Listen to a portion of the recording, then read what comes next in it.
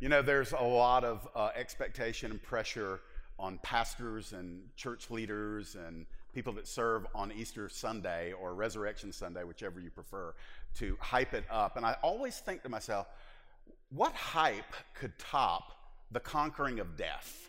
What hype? I read this week of a church that's given away a brand new car. There's still time if you want to go. There's still time. They haven't had the raffle yet. But I'm thinking to myself, man, and that's fine. I'm all for giving stuff away. But my thought is that there's nothing greater than the reality that death cannot win. You know, every single human being that's walking the face of the earth, something that's just innate within us, there is a time, a moment, where we wonder what's next. We all have this sense that life will come to an end at some point, and so many people in the world don't know. But you that are here today, you've been singing to the one and praying to the one. Some of you are giving to the one right now that conquered death. I watched with my family last night the Passion of the Christ. We do that the Saturday before Easter. For the last few years we've done that, and just visually impacted. And then that last scene, the whole movie, if you've never seen it, it's graphic, it's violent, it doesn't pull any punches in revealing what Jesus endured in his body so that our sins might be atoned for. But the very last scene is him standing up and the stone rolling away, and it's probably a 20-second shot from the stone rolling away to him standing there. His eyes are open, all of the blood is off of him, and he's standing there in absolute victory. And it shows that nail wound, that wound in his hands, and from those hands the blood poured forth, that has caused us now forevermore to be in a right standing with God Almighty, the Holy Creator, the one who made you, the one who loved you, the one who pursued you, the one who brought the gospel to you when you never would have given him a second thought. I promise you, somebody's going to have to get in here with me in a minute. I promise you that you never would have given him a second thought if he had not come to you. Because Jesus even taught that nobody comes to the Father except that the Spirit draws them. No one comes to Jesus except the Lord draws them. And so God sent you the gospel. God awakened you the gospel. You saw your need. You recognized his offer. You humbled yourself and said, Lord, I surrender. You are Lord of all. I believe your death has paid for my sins. I believe your life has secured my life. And so when we think this morning, I want to just say this. I want to speak it into the atmosphere. The devil has lost. His greatest weapon was death and the fear of death. That's the best he had. That was his nuclear warhead. He shot it at Jesus, and it was a dud. Amen. Now, all of us that are in Jesus, we have victory over that thing called death. I thought about this morning, we're going to be in Luke 24. I'll get there eventually, so if you brought a Bible, you can turn there. I opened the browser on my computer this morning, and I clicked a news website, and as I was clicking it, I knew what I was going to see. I knew there'd be an attack on Christians somewhere in the world. I just knew it in my spirit. I clicked on it, and sure enough, in Sri Lanka, on Easter Sunday morning, they're quite a bit ahead of us on the clock, 3 churches, suicide bombers, and a hotel that's known for Western tourists, blown up on Easter Sunday by suicide bombers. My thought was this: even those that hate the cross, those that hate the people of the cross, when you go into a church, and let's give the benefit of the doubt, there's absolutely no reason not to believe all of them were saved. There's no reason not to believe that. The ones that hate the cross and the people of the cross, even their attempts to destroy us, in essence, what they do is they become the bridge by which all those Christians entered into glory. They walked right over them and entered into glory. So Jesus said this. Listen, this is an opportunity to believe Jesus. Mary was coming to him in agony because her brother was dead, and she said, Lord, if you had been here, my brother wouldn't have died. And Jesus says to her, he'll live again. And she says, she gets theological with him, highly doctrinal. She says, I know he will live again in the resurrection in the last days. And Jesus makes this stunning statement. He says, Mary, I am the resurrection. I am the life. Whoever lives and believes in me will never die. So friends, when we think of physical death, I want to just say this: the body, it's appointed for your body to drop. It's appointed unto people once to die. but afterwards.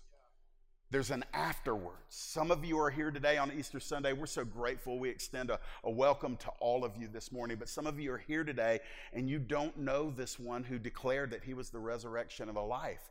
Maybe the songs didn't make a lot of sense this morning. Why are the people dancing and why are the people shouting and making all the noise? It's because we have his life living in us, and that life is shrouded in a hope that is eternal.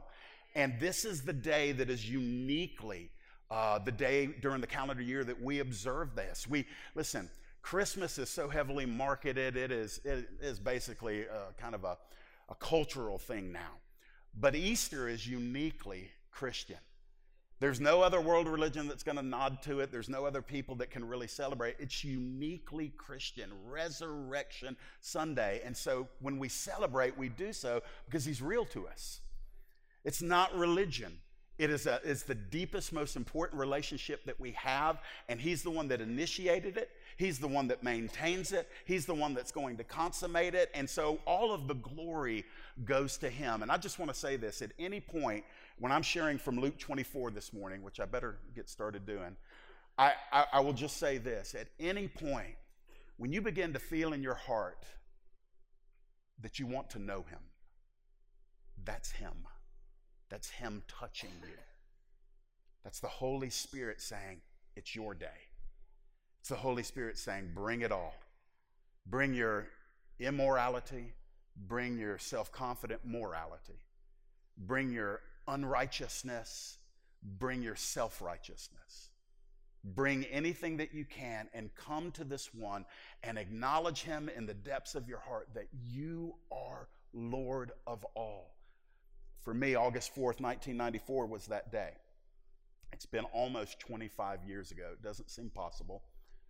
I'm going to give my testimony before I get into this passage this morning, because some of you I'll never get to talk again. And you can ignore my sermons, you can debate them, you could even reject it if you want. But I'm going to tell you, I'm the only authority on what he did for me. Amen. And nobody gets to argue with it. So I spent 1984 to 1994 indulging every sensual appetite an individual can have from age 14 to age 24. By the time I was 15, I was addicted to alcohol and drugs. I lived in constant mania, depression. I knew how to keep the rules enough to where I kept the authorities off of me and my parents off of me. But I was so lost and so empty and so miserable. By the way, I was a church kid. I had prayed the Jesus come into my heart prayer. I had gotten baptized at Christian camp. I knew all of the lingo. I got little pins and stickers for perfect attendance in Sunday school. I knew how to do all of the Bible Belt churchianity stuff, but I never met the Savior. And the darkness kept getting darker. The heaviness kept getting heavier. And at a time in my life where I was running so hard from God because I just knew if he ever caught up with me, that's how blind I was, I'm running from God who's everywhere. I knew if he ever caught up with me, I was so confident that he would just exterminate me. I was a cockroach that needed to be smushed. That's where I was in life. And God never failed in his mercies to me. There were times where I was an inch away from death. There were all sorts of horrible events that took place in my life, and now looking back with a mind that can understand what the Lord was doing, I just see a shepherd's hand saying to all that was trying to kill me, you're not going any further than this. He always kept it at bay. He sent a witness into my life, a man named Scott. Scott was my boss, and Scott shared the gospel with me, and I hated him. He was one of those Christians. He ate, breathed, slept, drank, sneezed Jesus. Everything was Jesus. When I wanted to listen to Pearl Jam at work, he wanted to listen to the Gaithers. And I'd get so mad. He'd leave gospel tracks in the toilet stalls and in my lunch at the break. Everywhere I went, Scott was like an annoying angel trying to get the gospel to me. For 2 years, he did that. I hated him, but I knew he had something that I'd never had. In August of 1994, at the pinnacle, at the peak of my depression, I was suicidal, I was homicidal, I was lost. I was empty. I had been to Narcotics Anonymous. I had been to rehab. I had been to detox. I had been to jail. I had done everything that a person living that life, that profligate lifestyle, I had done it all. And there was no hope. There was no hope. And on a Thursday morning in 1994, I was leaving work, and Scott, who was now working on a different shift, he was coming in, and I was leaving. And I was so empty and miserable, I thought I would just kind of throw something out to Scott because I wanted to live vicariously through his faith in Jesus. I thought maybe if I can connect with him, maybe God will give me another day. So I said, Scott, I'm going to go to church with you this Sunday. Because how many of you know that when you're lost and you're running from God, you tell people you'll go to church with them, but you never actually show up? I was that guy. And he took what seemed to me to be like a 4x4 Bible. I mean, he always had his Bible with him. And he slammed it down on the counter. And he looked at me in his old country drawl. He said, you don't need to go to church with me. You need to go home right now, fall on your face, and make Jesus Christ the Lord of your life. It felt like Moses with a southern drawl. Listen, I got in my truck and I drove about 3/4 of a mile to my apartment. And I fell down on a sin-soaked, beer-soaked, smoke-soaked patch of carpet. I can still see it right now. And whatever was in me that had been bottled up so long, rage, hate, fear, hurt, all the nasty, all the addictions, all the darkness, all the demonic stuff that had just become at home in my life. In tears and inarticulate prayers, I just cried out to God. And here's what I said on that day. I said, the preacher told me that you would save me if I would surrender to you. I don't care if you save me.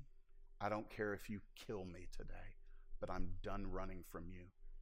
Here is my life. If you're clapping, it needs to go in that direction, because I can tell you all I did was break. That's all I did. And on that day, I want to give him the glory. On that day, Jesus Christ became the Lord of my life. I didn't even know what happened to me. Had no verbiage for it. All I know is I crawled off that floor and crawled into my bed. I didn't even have a bed frame. I had a mattress on the floor. And I pulled that sheet up over my head, and it was the first time in my life I had ever slept in peace. I had never had peace before. I woke up the next, later on that day to go into work at the night shift, and I was completely delivered of drugs and alcohol. I never did another drug, and I never to this day have not gotten drunk since that day. It was gone. Now listen, why do I say that? Because I want to tell you, that's what life looks like.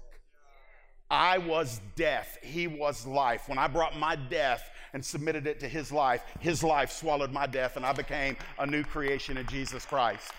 And if you're here today, you don't have to be an addict or an alcoholic or a criminal or is miserable. You could be a pompous, self-righteous individual that thinks he or she has it all together. I'm going to tell you, that's just another shade of death. Let's go. And what you need to do is you just need to bring all of who you are and all of what you are and lay it before all that you know about him, and he will reckon that faith. He will wipe your record clean, and he will come and live inside of you. Some of you need to do that today. That's why he brought you here today. He brought you here so that you might know his life, not just a good life, not even your best life now. I'm talking about his life, eternal life, the life that only comes through the one who has conquered death. The Bible says this, that all of us who are in him, we live in him. Our brothers and sisters in Sri Lanka this morning probably never heard the explosion. While I grieve for all of those that survived and all of those that lost loved ones in that moment, I grieve for them. But I'm going to tell you, I don't grieve for the ones that were ushered into the actual presence of the resurrection and the life on Easter Sunday, 2019. So I give him praise this morning. I want to speak to you this morning about an invitation to wonder.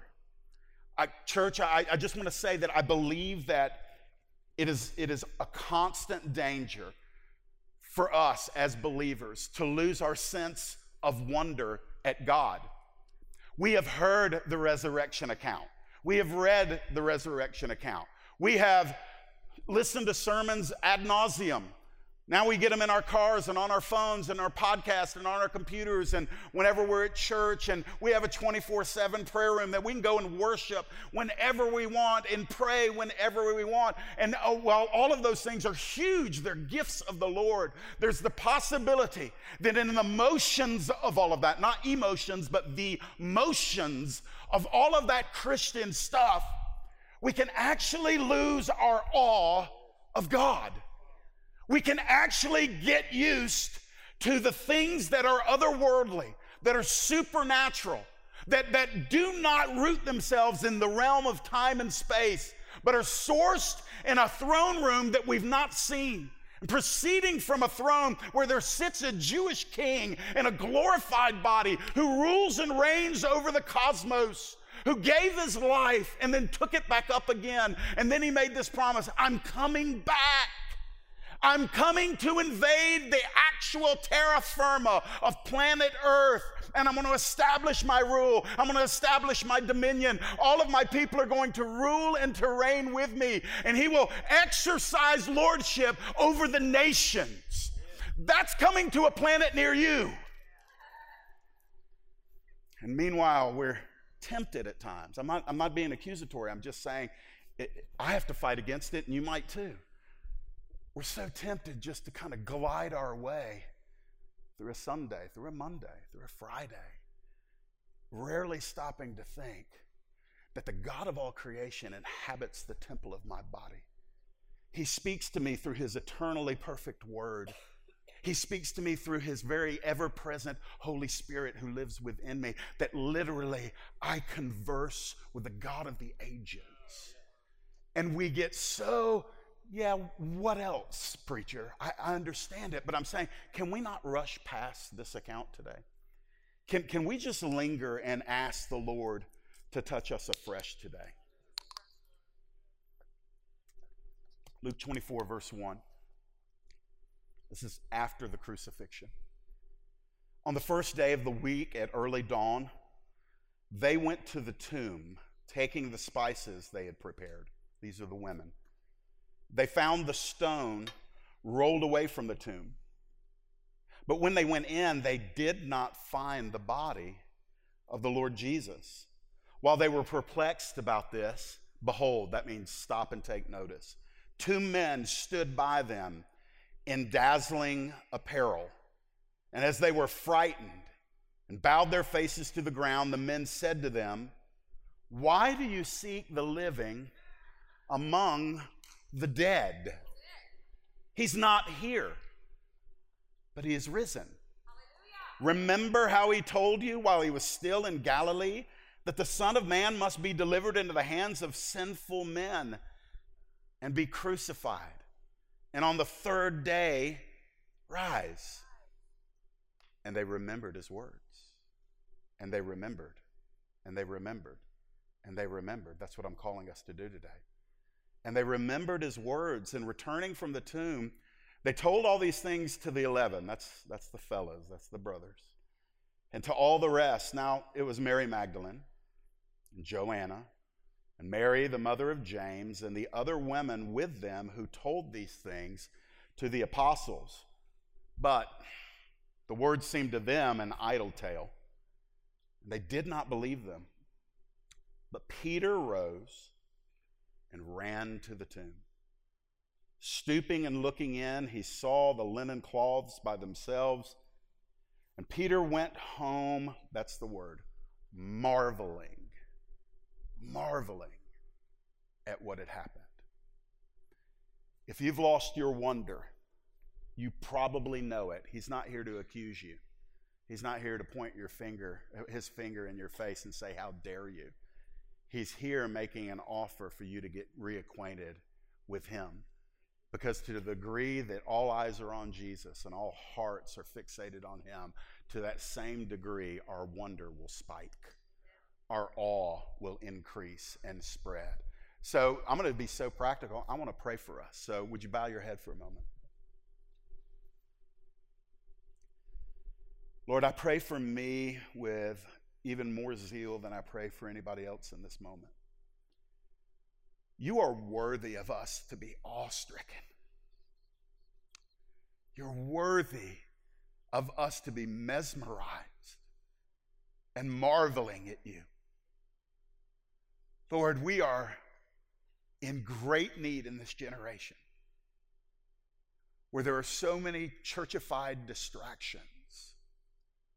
There's so much professional Christianity. Lord, there are so many buzzers and whistles and lights and prompts and crutches that we have to push it out. And this morning, we push it out and we just want Jesus. We just want you, Jesus. We want you. We want as much of you as you know we can handle. We give you the glory with our mouths, but Lord, we don't want our mouths to be disengaged from our hearts. We want you to be the most highest passion in our hearts. And so we bring to you today an open confession that we are not as awe-stricken by you as we could be, as we should be, but we want to be. And Lord, we're convinced that if you'll make yourself known to us today, then we will leave here recalibrated in our soul. And we'll have the same marvel and wonder at Peter, who was taking his first steps into a resurrection reality. God, awaken those that have never come to Christ right now. In the name of Jesus, we take authority over the demonic realm in this room. We shine the light of the gospel and the blood and the throne and the empty tomb of Jesus Christ into all darkness. Take away all satanic blindness and bring life, Lord, just like you did for me. In Jesus' name, amen and amen. So let me talk to you about this just for 25, 30 minutes. This invitation into wonder. Peter, the women, all of the disciples of Jesus are living out their probably 35th, 36th hour of absolute brokenheartedness. They had watched their Savior die, their Messiah die. They had dedicated 3+ years to following him. Most of them had left everything. Some of them have been ransomed out of the demonic realm. Mary Magdalene had 7 demons inhabiting her, and Jesus took authority over them, commanded them, and she became a lifelong disciple. Peter, James, and John had a lucrative family fishing business. And when Jesus called them to follow him, they abandoned it. And they gave it all back to James and John, to their dad. And Peter walked away from his business and said, "We will follow you." They were all in. They expected that Jesus, the Jewish Messiah, the Redeemer of Israel, would put down pagan Rome and restore the glory to the people of Israel. But on that terrible Friday, they watched him nailed to a cross. They watched him struggle with the thing on its back before he made it up Golgotha's hill. They watched him beaten, and Isaiah prophesied that he was so badly disfigured that he barely looked human. And he didn't fight back, and he didn't summon the Father. Where were the angels? Where was the power of God? Where was the deliverance for the Messiah? And as he was pinned there to those Roman timbers, the chief priests, the religious leaders, they mocked him. They laughed at him. They said, "If you're Messiah, come on down. If you can deliver everybody else, surely you can deliver yourself." And word came that eventually, as darkness shrouded the land for 3 hours, and then Jesus cried out, "Why have you forsaken me?" And then a short time later, he said, "Father, into your hands I commit my spirit." He breathed out his last. He dismissed his own spirit, and he died. A wealthy man named Joseph donated his tomb to the body of Jesus. They took him down hastily. They didn't have time to prepare him for a proper burial because the sun was going down and Sabbath would be coming very soon. So they wrapped him in linen clothes. They hastily put him into a borrowed tomb. The leaders said, "Roll a great stone in front of it, put guards outside of it. We don't want any of his disciples coming and stealing his body and saying that he rose again." Because part of his message was, it's amazing to me, by the way, that his disciples forgot that he said he would rise again, but his enemies remembered it.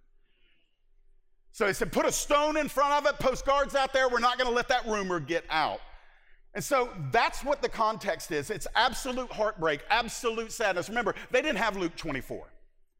They didn't have the Gospels. They didn't know what was coming. It's very clear by reading the Gospels that they thought Jesus was dead and would stay dead. So they're trying to put back together all of the pieces of their life that have been shattered in disillusionment when God didn't come through for them in the way that they thought he would come through.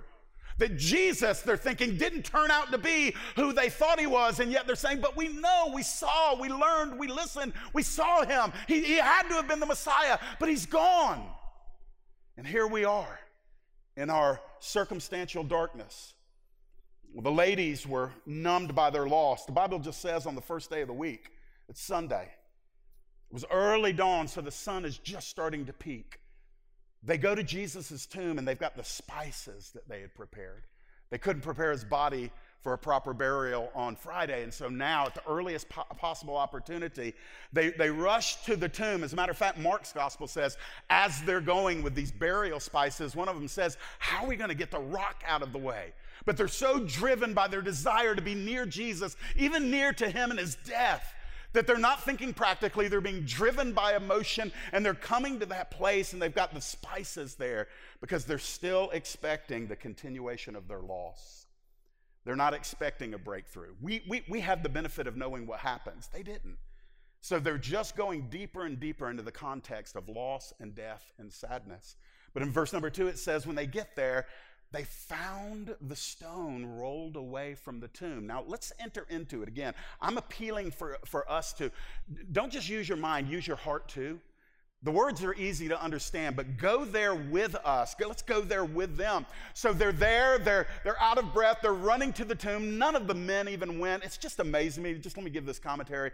From day one, it always seems to be that the women have a greater heart passion for Jesus than men, generally speaking. And the men are probably back at home nursing their wounds and wondering what to do, planning and strategizing, or just falling apart. But the women are saying, his body's in the tomb and we didn't take care of him. And they're motivated by simple love, and they go to him. And when they get there, they had already asked, how are we going to roll the stone away? When they get there, the first thing that they see is the stone's been moved. The Bible describes it in another place as a great stone. They could not have moved it on their own. And when they get there, as they approach the tomb, they see that it is open. I don't know what would have happened in their hearts at that point, but I can tell you this.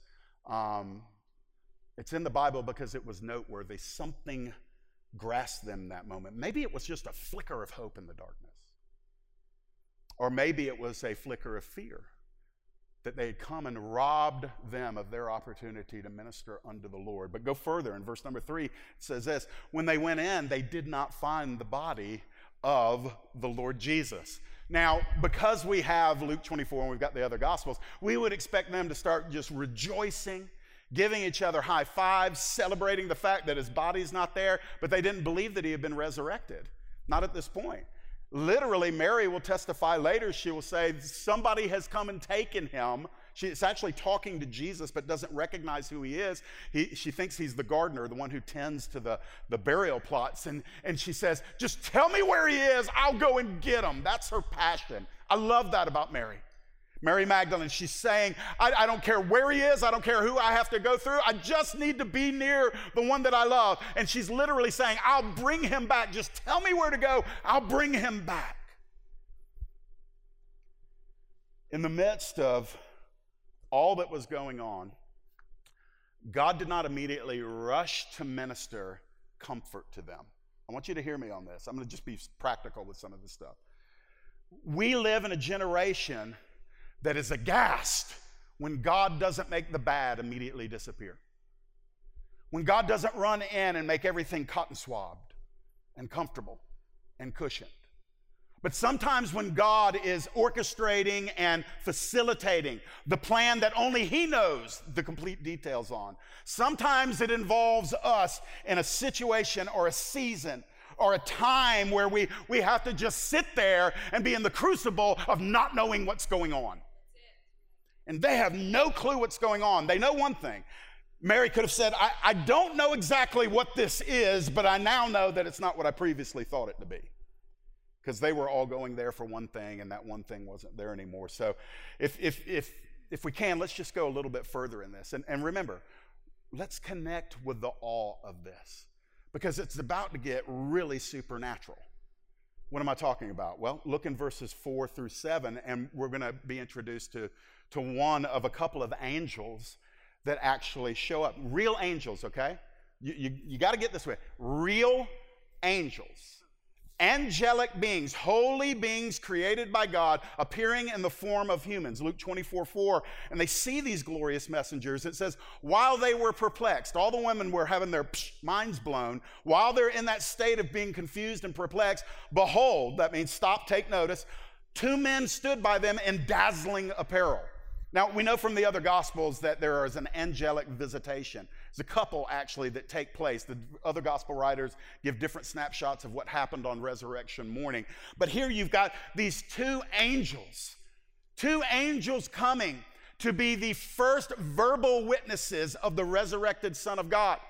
And they picked the women worshipers, the women who were coming with spices, the women that were desperate, the women who were being motivated not with their minds and their intellects, but being motivated by their love for Jesus and being driven just to be near him, even if it was his dead corpse. We just want to be near Jesus. And as they're coming into that place where they're being drawn by love and they see a circumstance that they don't understand, the stones rolled away. They go inside the tomb, which, by the way, was a no-no for kosher Hebrews. You just don't go into that place of death. That's not something you casually stroll into, but they didn't care. And they popped in there, and when they're in that state of perplexity, there are 2 shining, brilliant, dazzling, bright, heavenly creatures that have been dispatched by the Father to come to planet Earth and to begin communicating. The peak of the gospel has occurred. The peak of the gospel was not the cross. Never diminishing the significance of the cross, the atoning, effectual sacrifice that Jesus gave on the cross. But if he stayed on the cross or stayed in the tomb, we would have no good news. The good news, friends, is that he went through all of that willingly, sacrificially, substitutionarily. Took upon him all of the wrath of the Father, all of the sin that was mine and yours, all of it. And it was placed upon him. He became sin. He knew no sin of himself, but he became our sin. And the Father punished our sin by punishing Christ. In Isaiah chapter 53, it said it pleased the Father to bruise him. It's not that God the Father is sadistic. It is this, that if sin was ever to be atoned for, it had to be atoned for by God. And in an inner Trinitarian agreement, Son and Father and Spirit agreed that the Son would go and pay the price for your sin. Oh, friends, listen, let's go there for a minute. Somebody's got to die for your sin. God never ignores sin. He can't. He's too holy to tolerate it, and he's too wise and holy to ignore it. It must be remedied. And the only remedy for sin is the shedding of blood. Without the shedding of blood, there is zero remission. There is no forgiveness. And therefore, because the wage of sin is death, what sin earns is a death. There's a death that is attached to my sin and your sin, and somebody's got to die that death. And there are only 2 choices. There's only 2. You can die. You can die for your sin. And you will die, and you will die, and you will die, and you will die and die and die, and you will never stop dying. In that spiritual separation from God, and in a place that Jesus himself called hell. I know that's not popular. It wasn't in Jesus' day either, but it's still true. You can choose that. You can say, I'm not bowing. I'm not going to have this man to rule over me. I'm not going to acknowledge him. What does his death have to do with me? I'm better than so-and-so. I can live this way, and I try to keep my moral high ground, and I don't do all the bad things, and you create your own list of things you do and don't do, and you hold it before God, and God laughs at it because we underestimate the holiness of God. So if you want to die for your sin, you will. Always paying, never paid. Or you can believe in the one who saw your eternal dilemma, your hopeless impossibility, your lostness, your deadness. And instead of being repulsed by you, he moved toward you, laying down his life in mercy and grace and love for you, because he knows somebody's got to pay for your sin.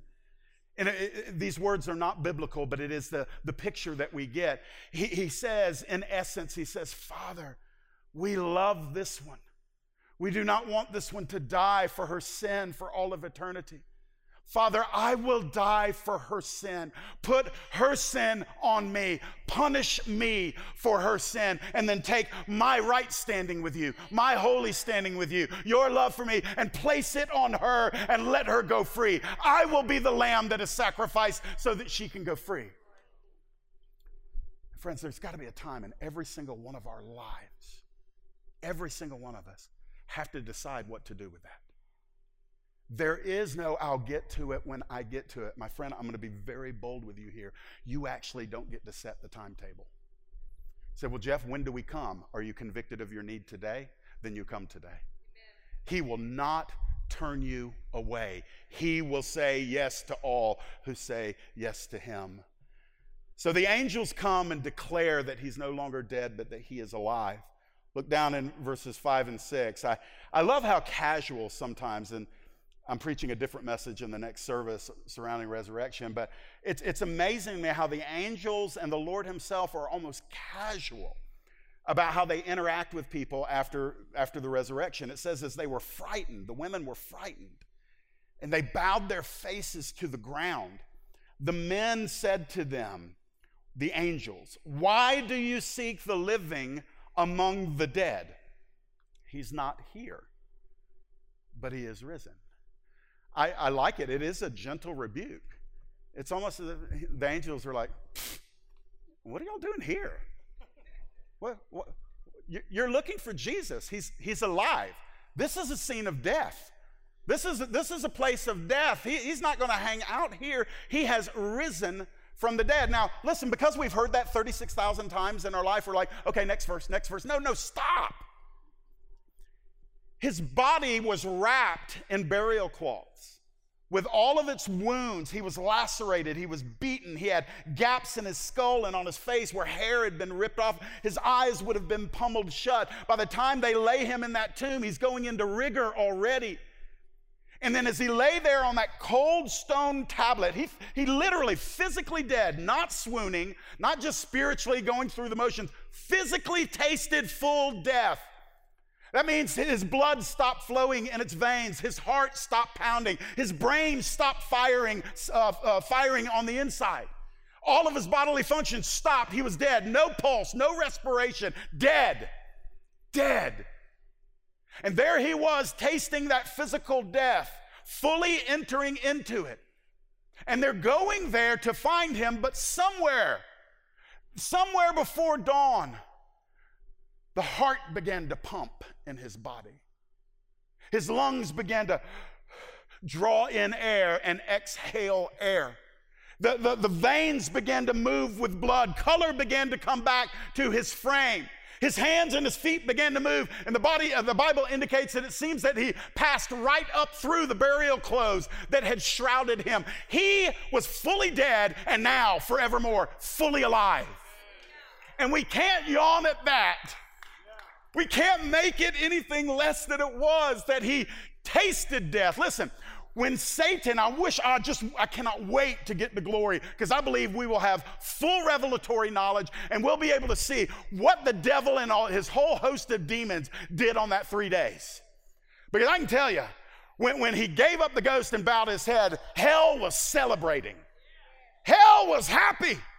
Hell was full of diabolical rejoicing because the Messiah, the Son of Man, the Son of God, they had destroyed him. And all the demons were frenzied, and they loved the sorrow that filled the land. They loved the fact that the religious leaders had accomplished their purpose. The very people that were supposed to stand for God had actually been the tools of Satan. So hell was happy for a minute. And on this morning, because the devil's not omniscient. His demons don't know everything. And so there had to be a moment in time that these created fallen angels began to understand and then began to communicate that the one that they threw their greatest weapon at, the one that all the forces of hell had come against to destroy, the one they thought that they had entombed forever, was now walking around Jerusalem, showing himself alive by many infallible proofs. When the bad guy uses his best weapon on you and it doesn't work, he knows he has lost. He has nothing greater to throw against the Son of God. And by the way, he's got nothing greater to throw at you. Death is his secret weapon. And when Jesus comes into our lives, his greatest weapon, the enemy's greatest weapon, is ineffective. It's inoperative against us. And so he has lost. Some of you have lost loved ones this year. You've said goodbye to believers who were precious to you. And I will never be one of those super spiritual pastors that tells you to suck it up, don't grieve, they're in heaven. That is terrible counsel. Grieve, but don't grieve as those that don't have hope. Don't sorrow as if it's over, because I'm going to tell you something. They had experienced about 36 hours of absolute loss, and now the angels are saying, anything that you've lost over the last 36 hours has been granted back to you in a form that you will never lose. And so let me finish up the text here. So the angels did say this very quickly. Don't you remember how he told you, verse 6, 7? Don't you remember how he told you while he was still in Galilee that the Son of Man must be delivered into the hands of sinful men? That happened. They saw it. Must be crucified. That happened. They saw it. And on the third day rise. They completely forgot. They had completely forgotten. They had watched, and by the way, Jesus didn't just say this once. I count at least 3 times. There may be 4 times where Jesus looks his disciples in the eye and said, they're going to kill me, and I will rise again 3 days later. I'm going to rise again. And it went over their heads. They never could remember it. It was almost like they didn't want to get past the fact that he said he was going to die. And they missed the best news. Sometimes that's like us. Sometimes when we are locked into the loss, we forget what he said about what's coming. We get locked into what we forfeited, what's been taken from us, what we fumbled, what we never received. We get locked into what we don't have, and in an unholy amnesia, we forget that he has spoken to what our full inheritance is going to be. And we start living in the moment of losing something temporary, and we lose our awe with the one who has given us all things eternal. And so, verses 8 through 12. I just say that this was the wrong place for indifference. An empty tomb is the wrong place for you to shuffle your feet, shrug your shoulders, and say, so what? You can't ignore it. You can reject it, but you can't ignore it. And so the women released the words. Ladies, this is for you. Hallelujah. They remembered his words. So the angel just said, don't you remember? And they're like, we do remember that. We remember that. Oh, that's why the tomb's empty. Oh, that's why the angels are here. Oh, that's why the stone isn't where it used to be. We remember. Can you just be there for the ladies, with the ladies for a moment? It's not like Mary and Joanna and Mary Magdalene said, oh, super. Great, okay. Yeah, we get it. Great. Okay, now, thank you for reminding us. God bless you. The thing would have blown up. They would have been taken from the pit of doom, gloom, and despair and brokenheartedness, and just jet thrusters up to, oh, for the glory of God, my King is alive. My Lord is alive. Where is he? We've got to see him. Where is he? So the ladies get this, and I love this, man. When God wanted to get the message out that Jesus was alive, he sends angels and women.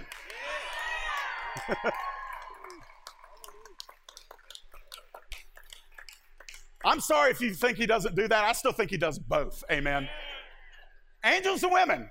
That's, by the way, that's one of the tenets of why we know the Gospels are true. Because if a man, I was actually debating with a Muslim this weekend, And this is what he said. He said, even his own disciples abandoned him, and then out of embarrassment, they had to invent a story that he rose again, and they've concocted a whole worldwide religion. And y'all will know that Jesus the prophet will come back, and he's going to testify to Muhammad. He's going to testify to Muhammad when he comes back. All y'all got is a dead religion. I just gave him my testimony. I said, I'm not here to argue with you, man. Let me just tell you what Jesus did for me. But here's the beautiful thing. If a man had concocted the story of rising again, whoever wrote the story would have put a man in the center of it. And the Lord said to me, Peter, that he is alive. And I stepped forth in the streets of Jerusalem and declared, the Lord has risen. That's the way a man would have wrote it. A man never would have put women in the center of it, because women in that day didn't even have valid legal testimony in the courts of law. The witness of women was not even submitted into courts of law. It wasn't verified. Much less angels. I mean, good night alive. I just love the fact that the Lord does not play the status quo Bible Belt version of the gospel. Amen. I think we'll see both of those rise up. So both of what, Jeff? I think we'll see a raising of women in a prophetic and proclaiming ministry. And I do believe we'll be encountering angels here. So you can put that in your handkerchief pocket, and I'll be moving on to the next point. I'm almost done. I got enough time. Here we go. So the men rejected the message. Guys, let's just own this, because this can be us. Doesn't have to be, but it can be. So the women come in, and they're telling the apostles all this stuff. These are the big guys, these are the dudes. And all these words seemed unto them an idle tale. And then the Bible just says it, and they did not believe. They didn't believe it. They did not believe. The women are coming in. Hey, guys, come on, man. And ladies, don't punish us for this. It's just, we're a little thick sometimes. The women come in and they're just bursting. They're probably talking all over each other, and they're just crying and shouting angels, and the stones rolled away, and we had to donate the burial spices to another worthy cause because we didn't need them, and it's just all this stuff, and they're just going on, and it's probably like almost a gloriously hysterical thing, and the men are like, bunch of emotional women. Can we get a little order in here, please? Will you just calm down? Can't you say we're having a solemn assembly here? We don't have time for joy right now. We're mourning.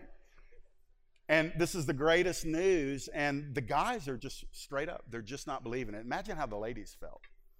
It's like, oh, these are our leaders, huh? Okay, great. Awesome. Appreciate that. Now, so they're doing all of this. And listen, this is where we have to remember, we read this just verse. A doctrinal statement, and a narrative. Can we just be Christians for a moment and enter into that? I'm not here to say that if I had been in the room, I would have said, yes, we believe you ladies, take us. I probably have been one of those guys. But the reality is you got a collision of two worlds here. You've got joy being communicated from heavenly sources, coming against depression and sadness and lostness and darkness from the human realm. And so joy is coming against it, and the doom and the gloom is having a hard time surrendering to the joy. By the way, that describes where some of you are at in life right now. I'm getting this right now. Some of you right now, God is just coming so strongly and offering you joy. He's offering you the ability to feel Him. He's offering you the ability to just lose yourself in the wonder. He's calling you to stop bowing constantly at the altar of only those things that you can understand. He's saying, fine, I'm going to give you understanding, but I want to experience you. Don't you want to experience me, child? And we're so reluctant like these guys. It's like they were allergic to hope. It's like, keep that stuff away from me. So verse number 12. Good old Peter. Peter rose and ran to the tomb, stooping and looking in. Say what you want about Peter, but the dude didn't lack initiative. He wasn't going to take the women's word for it, nor was he going to just sit there and be a doubter. He knew where the tomb was. He could go find out for himself. If the stones rolled away, it still rolled away. So Peter runs. He runs. He wants to find out if it's real, and he doesn't want to waste any time. And when he gets in there, the last verse, it says he saw the linen cloths by themselves. Those are the things Jesus was wrapped in. And then the thing they would have placed over his face. And there's nothing there for him. So he goes back home. But notice how he goes back home. He's marveling. He's starting to wonder. Awe is starting to move in his veins. Could it be? Could it really be? And I love the fact that moment, John was with him, by the way. We find that in the other gospel. But I love the fact that in a moment where Peter knew he had to find out for himself whether this whole story was true, he didn't wait for God to bring it to him. God had already brought it to him through the women. He didn't make God prove it. He used the light that he had and he acted on it. He did what he could. As I close this morning, this is what I want to say. Two groups I'm going to talk about. One is the group of us that are believers in Jesus Christ. And God is inviting you to return to wonder. You've gotten, possibly, if this is you, you'll know if it's you or not. You've gotten so casual in your Christianity that it's now just a set of theological data that you've signed off on. You believe rightly, you're justified, you're saved, Christ is Lord, but you feel nothing for him. Your heart has grown a little still, a little chill. And the Lord's just saying, I want to invite you back into a place where you find me awesome again. Awesome. Now, friends, nobody can do that for you, but I can tell you this. The Bible is very clear. Draw near to God, and what will he do? So you take one little human-sized step towards him in faith and saying, I want more. I want more. I want more. And he takes a divine-sized step towards you, and he says, you're about to get more. And you keep doing that. By the way, be like Peter. Don't wait. Run. Run. And then the last group, and I'm going to ask us to stand to our feet. Thank you for giving me 5 extra minutes. Last group is just very simple, my friends. Some of you have not been to the cross, much less the empty tomb, and that's not an indictment on you. I told you that was me.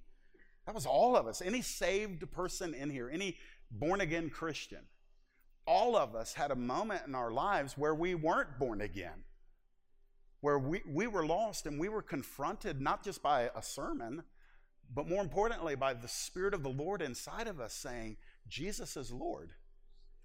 Jesus is Lord. He's the Lord you need. He's the Savior I've sent.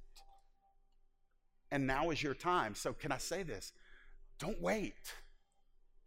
Run to him. Run to him.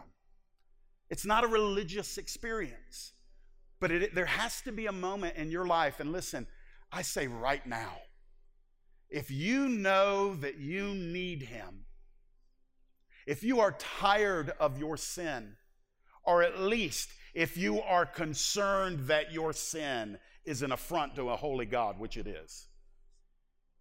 If the fear of God is on you, which is the beginning of wisdom according to the Bible. If in your moment right here, right now, you know that Jesus is not Lord of your life, but you want him to be. Let me tell you why you want him to be.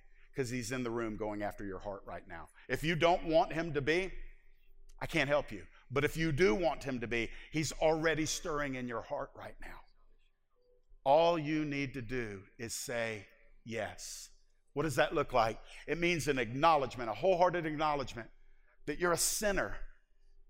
I don't care if it's not a popular word, it's a Bible word. Only sinners need to be saved. If you're not a sinner, you can't be saved. But the Bible says we're all sinners. We've all come short of the glory of God. And so in that moment, if you can acknowledge in humility, I'm a sinner like the rest of the human race. If you can also acknowledge, but Jesus came and died for sinners. He paid that price. He paid the wage of death. His death is available to me to pay for my sin. And then you enter into a moment where it's this faith and this word we call repentance. It means he is more important than I. My life must be submitted to his lordship. And in that moment, you experience repentance where you say, he's Lord, I am not. I confess that Jesus Christ is the Lord of my life. And you do something that we don't hear too much about anymore. You wave a white flag of surrender. You say, Lord, your glory, not mine. Your truth, not my version of it. Your offer, not my fear. Your blood on my sin. I trust you. Would you bow your head? I'm not going to lead you in a fancy prayer because I don't want your confidence to be in a prayer. But if you know he has got a hold of your heart right now and you want to surrender to him, right now just say, Jesus, I want you as Lord of my life.